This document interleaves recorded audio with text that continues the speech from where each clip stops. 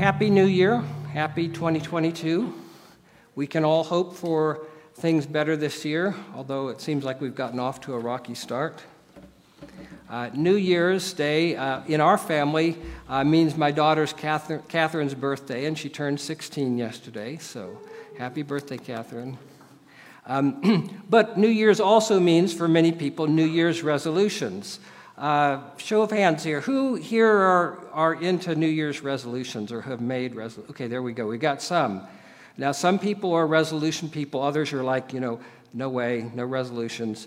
Now, my older daughter, Penny, the graduate student, has informed me that making changes, either establishing new habits or breaking old habits, a break in our routine is a good time to do that. So there's actually science behind New Year's resolutions. She herself has a New Year's resolution to read 25 books this year, in addition to those required for her graduate studies. So like me, my daughter Penny has a penchant for bold and lofty goals. Another goal that she shared recently, not a New Year's resolution, is a lifetime aspiration to climb Mount Kilimanjaro, the largest mountain, the highest mountain in Kenya, at about 19,000 feet above sea level.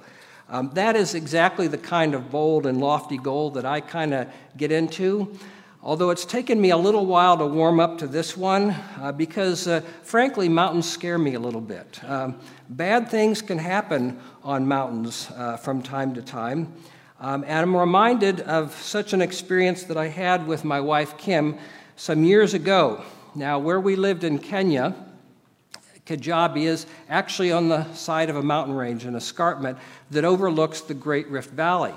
And right down in the valley below us is a mountain called Mount Longonot. Mount Longonot is a hopefully extinct volcano. It's less than half the elevation of Mount Kilimanjaro, at a little over 9,000 feet, but it's an achievable climb. If you drive down from Kijabi, the area around Mount Longonot is designated as a Kenyan National Wildlife Park, and you park there, and you can actually climb up to the rim of the crater, and then walk on a very narrow trail around the crater, and then come down. If you're in good shape, you can do that in about 4 or 5 hours.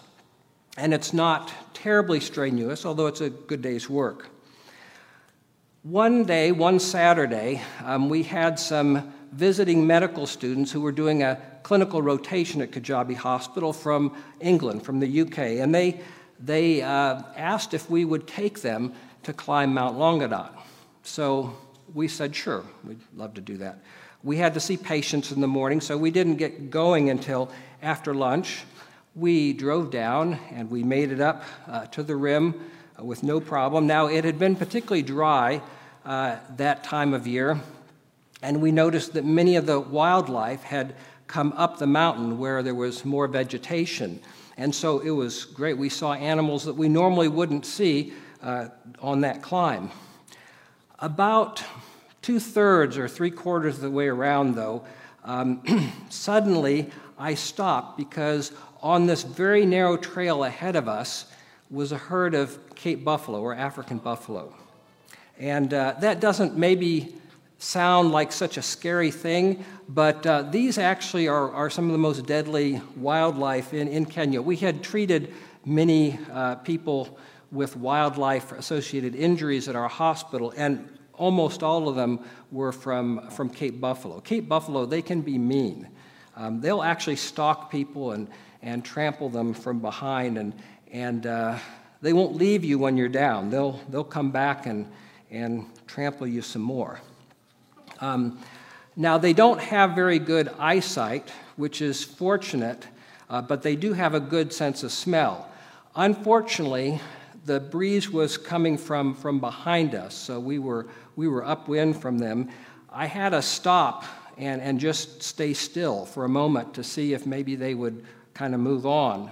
But when the one closest to us started sniffing the air, I said, this doesn't look good. And this was a narrow trail, and the picture in my head of these Cape buffalo charging us and us kind of being like bowling pins falling off. Now, on one side of the trail was a very, very sheer drop-off into the crater, and the other one was a somewhat less sheer drop-off into the side of the mountain. So off the trail we went to the not-so-steep side. Now, the name Longonot actually is from a Maasai word that means a mountain with spurs or with steep ridges, and that actually is very characteristic of Mount Longonot. There are ridges that form ravines, and once you get off the trail, it's really slow going. My plan or my hope had been that we would be able to sort of move parallel to the trail, get around to the trail going down, and make it back to our car. Unfortunately, going up and down these ridges was really slow and somewhat hazardous. And the light began to fail us as the afternoon got into evening. Now, living where we were, very close to the equator, the lights kind of come on and come off very predictably but very suddenly. In the morning at 5:30, it's pitch black. At 6 o'clock, it's almost fully light. Same in reverse in the evening. At 6 o'clock, it's light. By 6:30, it's black as night. And the nights there in rural Africa are really dark. Without artificial lights, you can really not even see your hand in front of your face. Now, I had a little day pack with me, but I hadn't thought to bring a flashlight, hadn't imagined that we'd need it. So we're trying to move as quickly and as safely as we could. Finally, it got so dark, really couldn't see anything. I saw this dark figure in front of me, and I couldn't tell whether it was a buffalo or a bush. Now, in my little backpack, there was a little whistle I had had there for years for whatever reason. And so I got the idea that I'd take it out and I'd blow it. If this was like a buffalo or something, maybe that would scare it off. So I blew the whistle, and nothing happened. And it turned out it was a bush, but decided that if it was so dark I couldn't tell the difference between a buffalo and a bush, then we probably better not keep walking because we'd end up falling in a ravine. So we sat down there, and my heart kind of sunk. This was back before we had cell phones, so we had no way of letting anyone know where we were. We were too far away for us to hope that anyone would hear us, and I had no flashlight or any other form of light. And so the darkness started to descend. Now, I should mention, maybe as added flavor, on our way around the trail, we saw on the trail leopard prints, which was kind of interesting and exciting during the day, and much less interesting or exciting as night fell. There wasn't anything to do at that point except gather around and pray. And so as a group, we prayed, for the Lord to protect us, keep us safe, provide for us in some way. And as we said our amens, I looked up, and incredibly, down the mountain, a light appeared in the darkness. And it happened that this was one of the Kenyan rangers. He had noticed that our car was still there and decided to come looking for us. Now, he went up the trail. We couldn't see him because it was around the mountain. But as he was coming up the trail, up towards the rim, he suddenly heard this whistle. And so he started making his way around the mountain to where he heard the sound. Now, as soon as we heard the light, started blowing that whistle and yelling and screaming, and we were saved, and we did get down from the mountain, as you probably figured out. But that story reminds me of the light shining in the darkness. This passage, this beautiful prologue to the Gospel of John that's our gospel reading this morning, is full of wonderful words and concepts that are later developed in this gospel. The one, of course, that we are most familiar with in this passage is the Word, the Logos, the eternal Logos.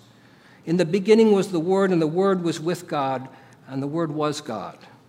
And the Word became flesh and dwelt among us. We have seen His glory, glory as of the only Son from the Father, full of grace and truth. But there are plenty of other words and concepts here: life, light, darkness, witness, world, glory, grace, and truth. The word light in some form appears in this passage we've read this morning 7 times. Jesus is the light of men, the light that shines in the darkness, the true light which gives light to everyone. In verse 6 appears a man sent from God whose name was John. That's John the Baptist. He came to bear witness about the light, but he himself was not the light. Well, what does it mean to bear witness about the light, to give witness to the light? And why does God need to send someone to do that? A light you can see yourself in most cases. Can't people see the light without someone bearing witness? Well, we know from elsewhere in Scripture that some are spiritually blind. Some have been spiritually blinded by the forces of evil in this world. Some turn away from the light because they love darkness. They prefer the darkness to the light. But many perceive the light but need help comprehending it. When I think of the ministry of John as bearing witness to the light, I think of a lens. A lens is not a source of light, but light shines through it. It focuses the light so that it can be seen more clearly. We use lenses in many ways. We use lenses in telescopes to make things that are far away appear closer so that we can see them. We use lenses and microscopes or magnifying glasses to make things that are small appear larger so that we can see them more clearly. And we use lenses in reading glasses or in cameras to focus diffuse light so that it can be seen clearly. In a way, John the Baptist was like a lens. He was like a telescope in that these distant prophecies from the ancient prophets of Israel about a coming kingdom in the distant future, they suddenly became close in John the Baptist. Repent, for the kingdom of God is at hand. That which was spoken of in ancient times about that which is to occur in future times is here now. The kingdom of God is at hand. John was like a microscope or a magnifying glass in that many might have overlooked this itinerant rabbi from the obscure town of Nazareth. But John is there saying, "Behold, the Lamb of God who takes away the sin of the world." Brought him up into focus so people could see who this man was, who this man is. John was like a camera lens. He had a way of saying things very clearly, using very powerful language.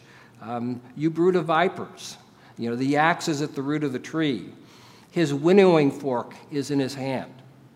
John had a way of bringing things into focus. There were no fuzzy lines with John. People could see the things of God much more clearly and respond to what God was doing. In a sense, lenses bear witness about the light. In a sense, John the Baptist was like a lens. And in some ways, so are we. Brings me back to New Year's resolutions. Our typical New Year's resolutions, I think, fall into one of 3 categories, sometimes more. One is to do something that you're not currently doing. That's one type, right? Start a new habit. Others are stop doing something you're currently doing, maybe break a bad habit.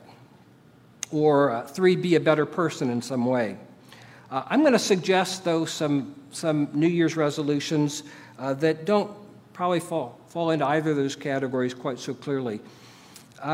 Resolution number 1, which I'm taking for myself as well. Remember who we are and why we're here.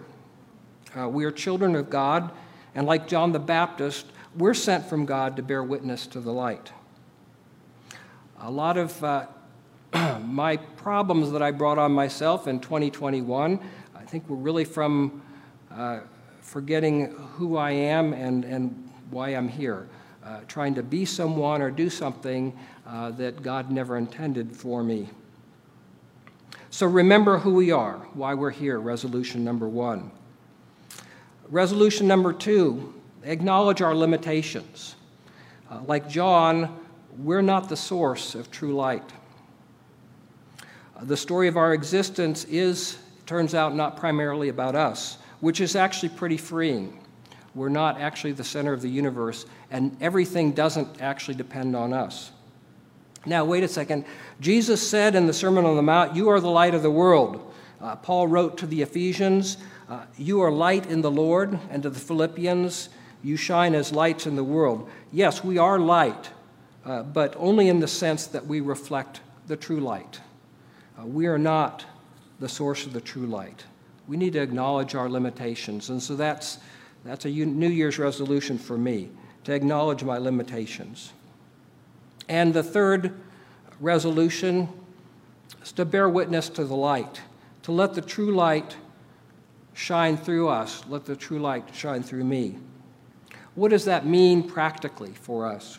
Well, first it means cultivating our relationship with Jesus. We can only bear witness to the things that we've experienced ourselves. We can't give what we don't have.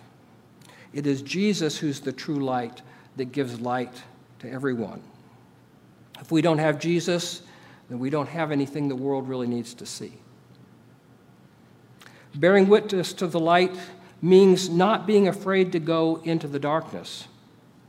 If the Kenyan ranger in my story had never left his station, we'd never have seen his light.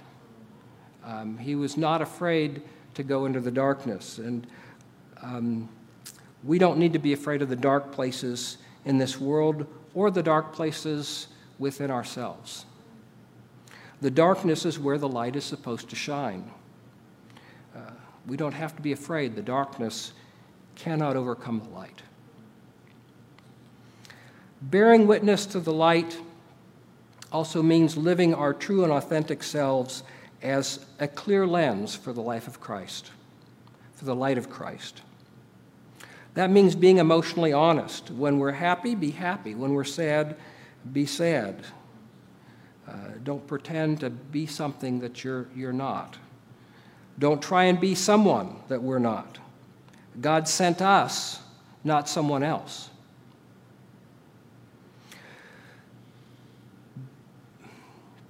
Being our true and authentic selves means that